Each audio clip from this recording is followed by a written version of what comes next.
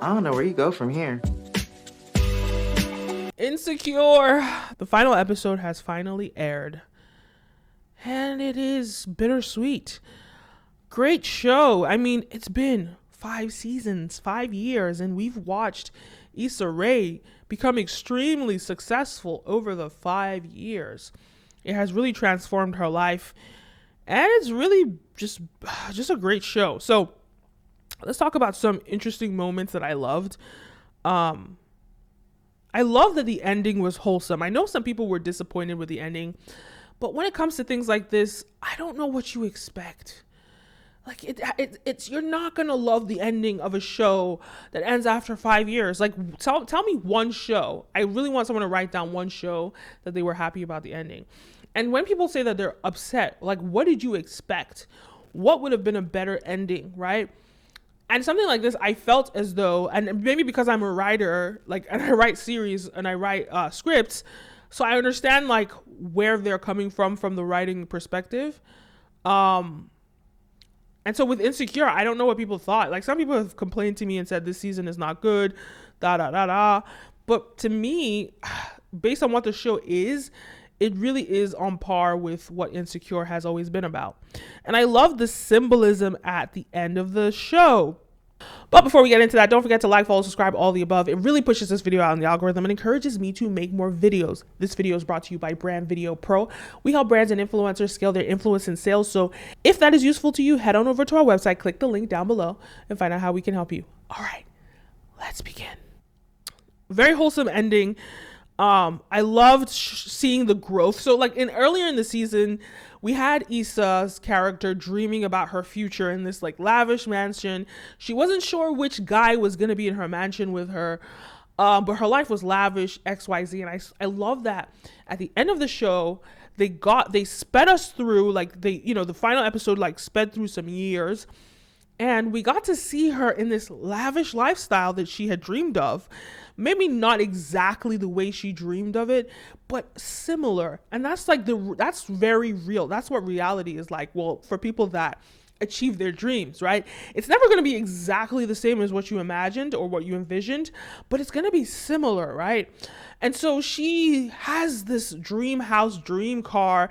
She has this dream business that's bossing up.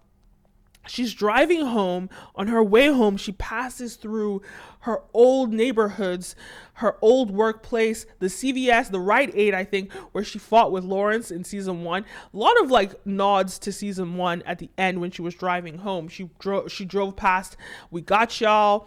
She drove past, her past, driving into her future or her present in this beautiful LA home with her beautiful husband. I believe, I wasn't sure if he's her husband because I didn't see where the ring was. I think the ring was on her right hand, not on her left. Not sure if she and Lawrence were married, but Lawrence and his kid are there. It's her birthday, and they're this big, happy family, and it just kind of represents how, yes, it's unfortunate that he had a child outside, but it was sort of this representation that, well, whatever it is, we just make it work, right? And at the end of the day, when we look at what we have, it's a beautiful, happy family together. And that was just such a great way. I just love that they ended up together. I think it was just so adorable. And I love that they've already started their family, and we can see that Issa gets along with his child. It's just really very cute. Very cute. Then let's talk about Molly. Obviously, Molly marrying Dorian. She marries him. Her mom dies. That was so sad, but we did get the foreshadowing earlier in the season of her mom being sick, and even just her reaction when her mom died, that was super sad. But what I liked about the finale is the simplicity of it and how comparable or how relatable it is, or how similar it is to real life, right? They really represented what it would, an authentic sort of view of what these characters' lives would be like from a realistic perspective. And it's symbolism because like Molly's mom would complain about her father potentially dying and not getting to see her get married, and in the end it was actually her mom that died and didn't get to see her get married.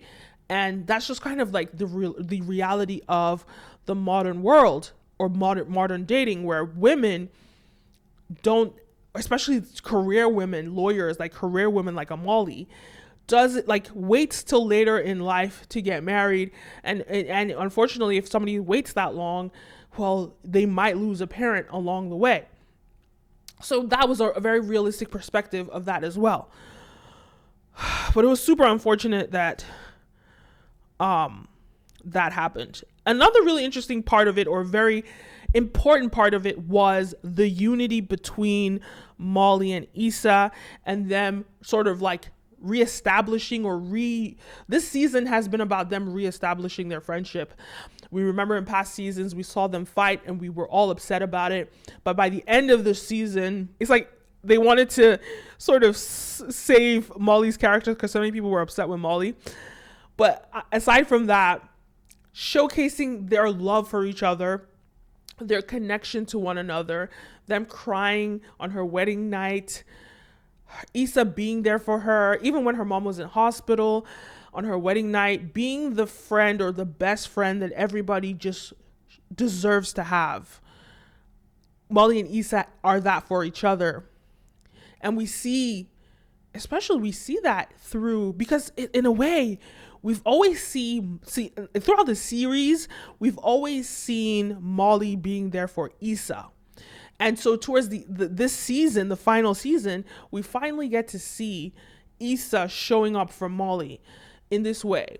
And so that was an interesting component as well. I have to say, wow, well, the final line was the best symbolism and all of that. And it was the whole conversation about the broken pussy symbolism, right?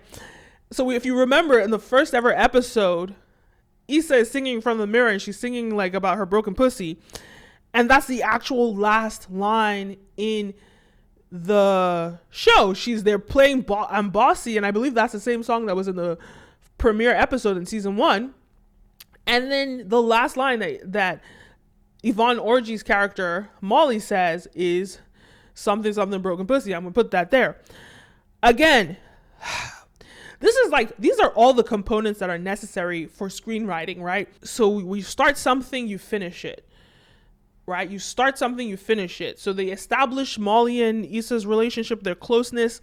They went through some rocky patches, and in the end, they completed that friendship, and showed that they were even stronger than they've ever been. Even though they've been through these trials and tribulations, it only made their friendship stronger.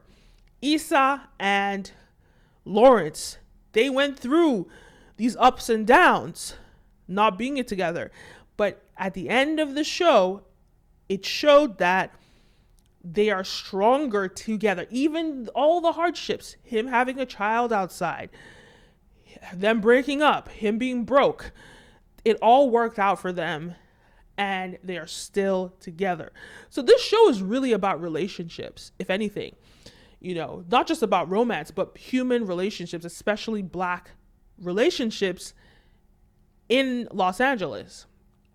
And they stayed true to that throughout the series, the seasons, and especially in the final episode. So they really paid off all the things that they sort of opened up in previous seasons.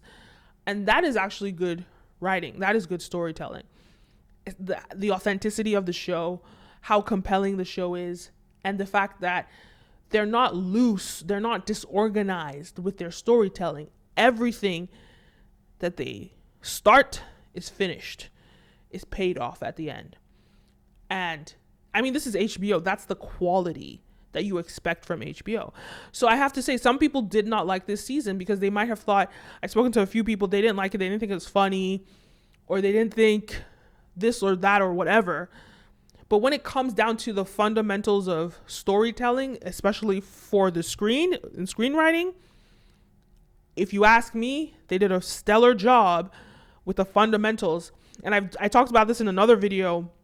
When people say they like something, they don't like something, well, they're different components, right? When we're talking about Hollywood productions, especially like the upper echelon of Hollywood productions, like HBO, they're the top guys. That's really just about subjectivity, because once you have the foundation down, which is like good story structuring, good writing, good dialogue, good acting, good production, sound, all of that. Those are the basic foundations. And you typically get that in all Hollywood movies. Some Hollywood movies kind of lag on the storytelling part, the scripting part, the quality of that. Some of them even lag in the acting components. But we've been given that with HBO, right? They've given that to us. So now, whether or not people like this or not has to do with how compelling it is or how they relate with this specific story. Now, some of the jokes might not land to some people because you personally don't find that funny, but that's subjective. So whether somebody likes the ending or isn't, that's just really just really subjective. Not everyone's going to like it. Not everyone's going to like the way it ends because it didn't meet your expectations. It didn't serve you, but that doesn't mean that it's not good. And I think that people should just understand that there's a difference between something being relatable to you, something serving your interest, and something being good or bad. And when I think about it from objectively, from just sort of like storytelling and then paying off all the things that they've done, just the quality and the refinement of the storytelling and the production and everything, the music and, everything in that show, that is a quality show. So I don't think anyone can take that away from them. Anyway, great show, great ending. I can't believe there's no more Insecure. Shocking. And to me, I felt that the ending was consistent with what they've delivered throughout the years. So some people, the problem also is that some people build up expectation that they forget what something really is. There's so much anticipation, there's so much, or maybe one season you found really relatable because you've been through that, so that you really love that season. But this season, you can't relate with this because you haven't experienced this. That doesn't mean that it's bad. Anyway, I loved it. I thought it was great. Objectively, I understood what they were doing. And objectively, I think it was a great season finale. And I think that it was very consistent with what Insecure is. And that's why I appreciated this season finale. Anyway, those are my thoughts. Let me know your thoughts. Leave a comment down below. Don't forget to like, follow, subscribe, all the above. My name is Kenim, and see you next time. Peace.